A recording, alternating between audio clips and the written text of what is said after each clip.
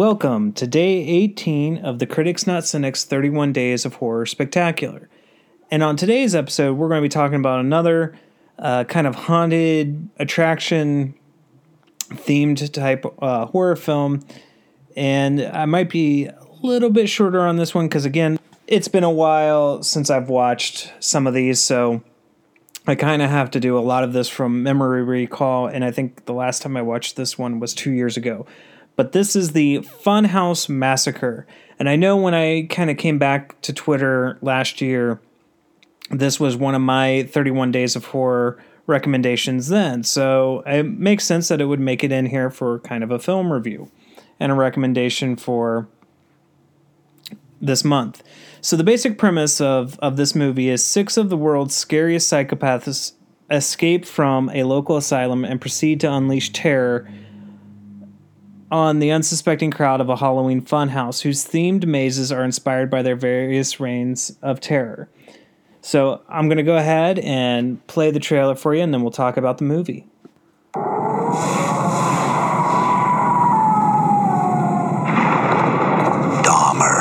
Bundy and Gacy, they're just the ones that got all the press. We house the ones that you whisper about around the campfire.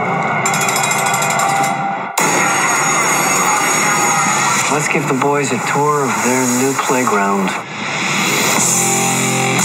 Looks like a killer scene tonight here at the Macon County Funhouse. We may need crowd control. That is right, Dr. Dave. People are literally losing their heads to get in here tonight. Not scared.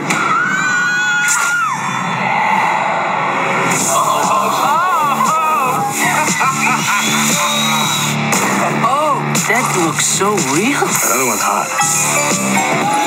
This place is too scary for me. Besides, so many white people like this. I'm amazed at how desensitized you all are. You truly are sick individuals.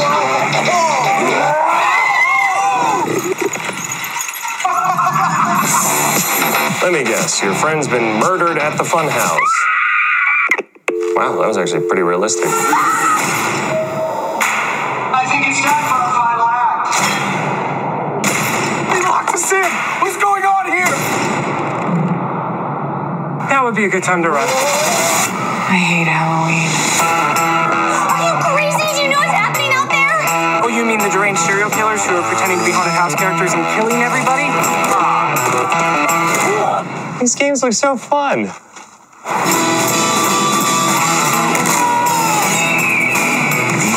Monsters. Even God is afraid of.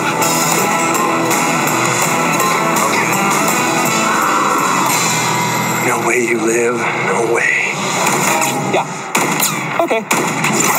You are so bad at this.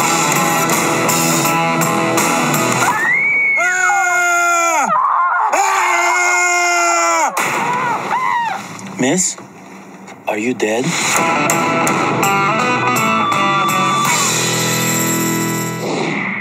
All right, guys, so let's talk about this movie. Now, you may have heard some familiar voices while listening to the trailer, and one of them being Robert Englund, who plays the warden at the very beginning of the film. He has a nice, very short cameo. I kind of wish it was longer. He's such an iconic horror actor, and he played Freddy, and you've seen him in a bunch of different other horror films, and he's shown up in a bunch of different cameos and other films like Hatchet and Fear Inc. I think is one of his things, and man's been around for a long time now, and he's such an icon, and he's so great whenever he's on the screen. So he kind of starts us off with a little tour of this insane asylum that houses these very dangerous criminals that most of people have never really even been aware of or have heard about. And he is taking a reporter around and kind of introducing her to all of the killers. Now, I'm not going to go through everybody that I know in there that is a killer, but you have Clint Howard, who plays the taxidermist. There is Candice DeVisser, who plays Dollface / Ms. Quinn.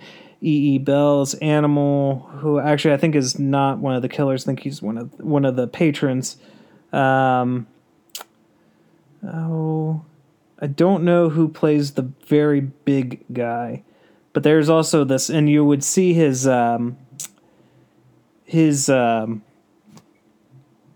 face on the poster is what you would normally see if you've seen trailers or even seen the picture. He's kind of got the torn clown mask on his face and against the background. But you have all these different kind of killers that they have housed in this insane asylum.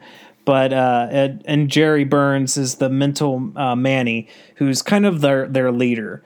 And as Robert Englund is taking this reporter around, the inmates get loose. And as they go and escape, they find their way out to this kind of little Halloween theme park. It's a popular local kind of fun house, kind of like Dent Schoolhouse or kind of like Land of Illusion up in Middletown. And one of those things where it's got a few of the kind of haunted house mazes and stuff like that. Nothing as big as like what you see in Hellfest or in Bloodfest. But just kind of a local one that's very popular. You have the local radio station kind of doing commentary throughout the night, doing what radio stations do, little contests and stuff to promote the show and all that. But little does everyone know that Mental Manny and his kind of crew have decided to give them a night that everyone's going to remember. And as everybody gets kind of in for the night to do all the attractions stuff, the asylum escapees all kind of lock them in and start kind of killing people one by one. As you heard in the trailer, like there's a scene where they're in one of the attractions, and I believe it is Dollface, who ends up killing somebody, and the group of your main characters are kind of walking by, and there's like a glass separating them, and as the person gets killed, like one of the characters goes, "Wow, that looks really real," and is kind of impressed by that. And that's when, there are moments, and there's very many similarities to Hellfest in this, where, they don't quite believe what they're seeing. They think it's actors doing their roles, and then it kind of comes out later that, this is all real.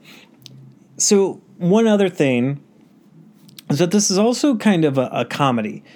It's a dark comedy, but it has fun with it, as you might have heard in the trailer. Like, you have the very incompetent deputy who's like, "Oh yeah, I'm going to kill you," and then he shoots and he keeps missing. He hits everything like around the killer, the one who carries the mallet around, and he just is not hitting his target at all. And he's kind of a doofus. And you have the sheriff, Sheriff Kate, played by Scotty Thompson, who is a very strong character and one I really like in this movie. And she's kind of a no-nonsense cop, and yet she's got kind of this very dopey archetype deputy, kind of the ones we've seen in like Halloween 5, and Glass House on the Left. What else have we kind of seen these? Scream 4, Anthony Anderson and Adam Brody's, deputies. Like, they're not really good at their jobs, but they're there for comedic relief. And that's kind of what her deputy, serves in his role. That's Ben Begley, who actually is the wrote the screenplay. So that's something I did not realize as I was looking at this. So this doesn't have a really memorable group of main characters. It's really kind of just focused on the killers, and the killers are just really what you're watching this for. Like, you have a group of of kids that you're following the story along with, but they don't really stick out. Like, as I've said, one of the strong parts of any horror film is making me empathize with the characters. This one doesn't really have that. So I think they could have worked on that a little bit more, but also it's not really the focal point. The focal point is on these six killers, and like Clint Howard as the taxidermist is great. If you're not familiar with Clint Howard, he's the younger or older brother.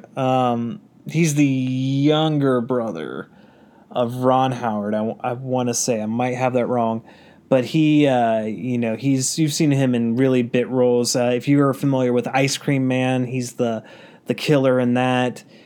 He's in Solo, A Star Wars Story. He's kind of the ringleader for the robot pit fight. He's been in numerous episodes of Star Trek. So he's been around. He's a big character actor. He was in Austin Powers as well. He's in Austin Powers movies. So, they're a lot of fun. The killers are a lot of fun. And I think I wish I could remember what his character name is. I can't quite tell off of IMDb. But the one who carries the kind of mallet around and is the big buff one and faces on the poster, he's kind of my favorite out of it because he's just this kind of unstoppable machine, and he's a powerhouse. I also like Jerry Burns a lot as Mental Manny. Like, he is definitely the mastermind of all of this. Like, he is controlling it all. This is all his master plan. The escape was planned by him. How the events play out, because they allow the things to kind of go as normal for a little bit, kind of what I wished Bloodfest would have done with its movie, and then starts kind of unloading it on to the civilians and all who are kind of trapped in there. I also like the radio jockeys, and I want to say I know his first name is I believe it's Carlos, but and I know I will butcher his last name if I come across it. Zachary, I know I'm saying that wrong. He's from Reno 911. He's done the voice of the Taco Bell Chihuahua. You would be very familiar with him, especially if you're a fan of Reno 911, which was a fantastic show, and I wish it were still around. Him as one of the DJs is really good. Like, they really play off each other, and they add a lot of the comic relief. And I think you also heard, like, in the trailer where a girl kind of hits up against a car and she's screaming and there's blood, and you hear the guy that's in the car kind of going, and then he rolls down the window and he goes, "Miss, are you dead?" Like, he's a really fun character as well. And so the comedy is really well balanced in this one. I remember not feeling that it was very like like it was too much of a comedy versus it being a horror film. So I really like that it struck that balance, and a lot of that comedy adds a little bit to like the relief when things kind of do work up at points in the film. So I think that's all I got to really say about it. I really need to rewatch it. A lot of these movies I really do need to revisit because they all have some great things. And sorry if I'm repeating myself a little bit. I had to do a quick edit there. My watch liked to respond, and so I needed to make sure that was out of there. But any of these movies I've recommended during this month are definitely all movies that are ones that I want to rewatch, or ones I have rewatched multiple times through the years. I just hate being a little bit fuzzy on them. I like to try to make sure I'm being as detailed as I can in kind of my overall review and synopsis of it. But also I can only fit so much time in the day. Got my job, and doing a daily podcast is, for this month is a little tough, but I'm sticking it through. We're over halfway there. And some of you might be asking if I'm going to recommend any, like mainstream horror ones like Halloween or Scream, or maybe like Night of the Living Dead or Friday the 13th or Nightmare on Elm Street. I may, but I feel like those are movies that anyone typically knows to kind of watch for the Halloween season. So I don't know if I want to really kind of hash those out. If I want to talk about those movies, I'm going to talk about them in greater detail versus just kind of doing a brief synopsis and a brief kind of run through of what I liked, what I didn't like. So we'll see. I've got to think about that a little bit as the month goes on. But yeah, for this one, I think I'm going to land on a 3.5 out of 5. I think that will probably need some revising after I rewatch it. I know, like I said, what they do really strong with this one is the killers. They make the killers really interesting and really fun, and they are the main driving point. But they don't give you really a cast of characters that are your protagonists that you want to see survive or that you attach to and be like, oh man, I don't want that one to die. They weren't really memorable. I think if they were, they would stick with me a little bit better. Or the deaths, like I don't even really remember a whole lot of the kill scenes in this. I do know that there is one, and I think it was kind of also caught in Hellfest with a head getting smashed on a mallet for like the ring the bell, where you hit it down with all your strength, and the goal is to hit the thing up to hit the bell and ring the bell. So I think that was a kill that was in there. I don't remember too many of the other ones, so I do know that I really liked it when I watched it, but it has been, I think I only watched it the one time, so I don't think I've revisited this. So it's definitely one that is deserving of a rewatch, and one you guys should check out if you haven't seen it. It is streaming on Amazon Prime for free, so go check it out. 3.5 out of 5, and I reserve the right to change that review once I've rewatched it. All right, guys, we'll see you on day 19.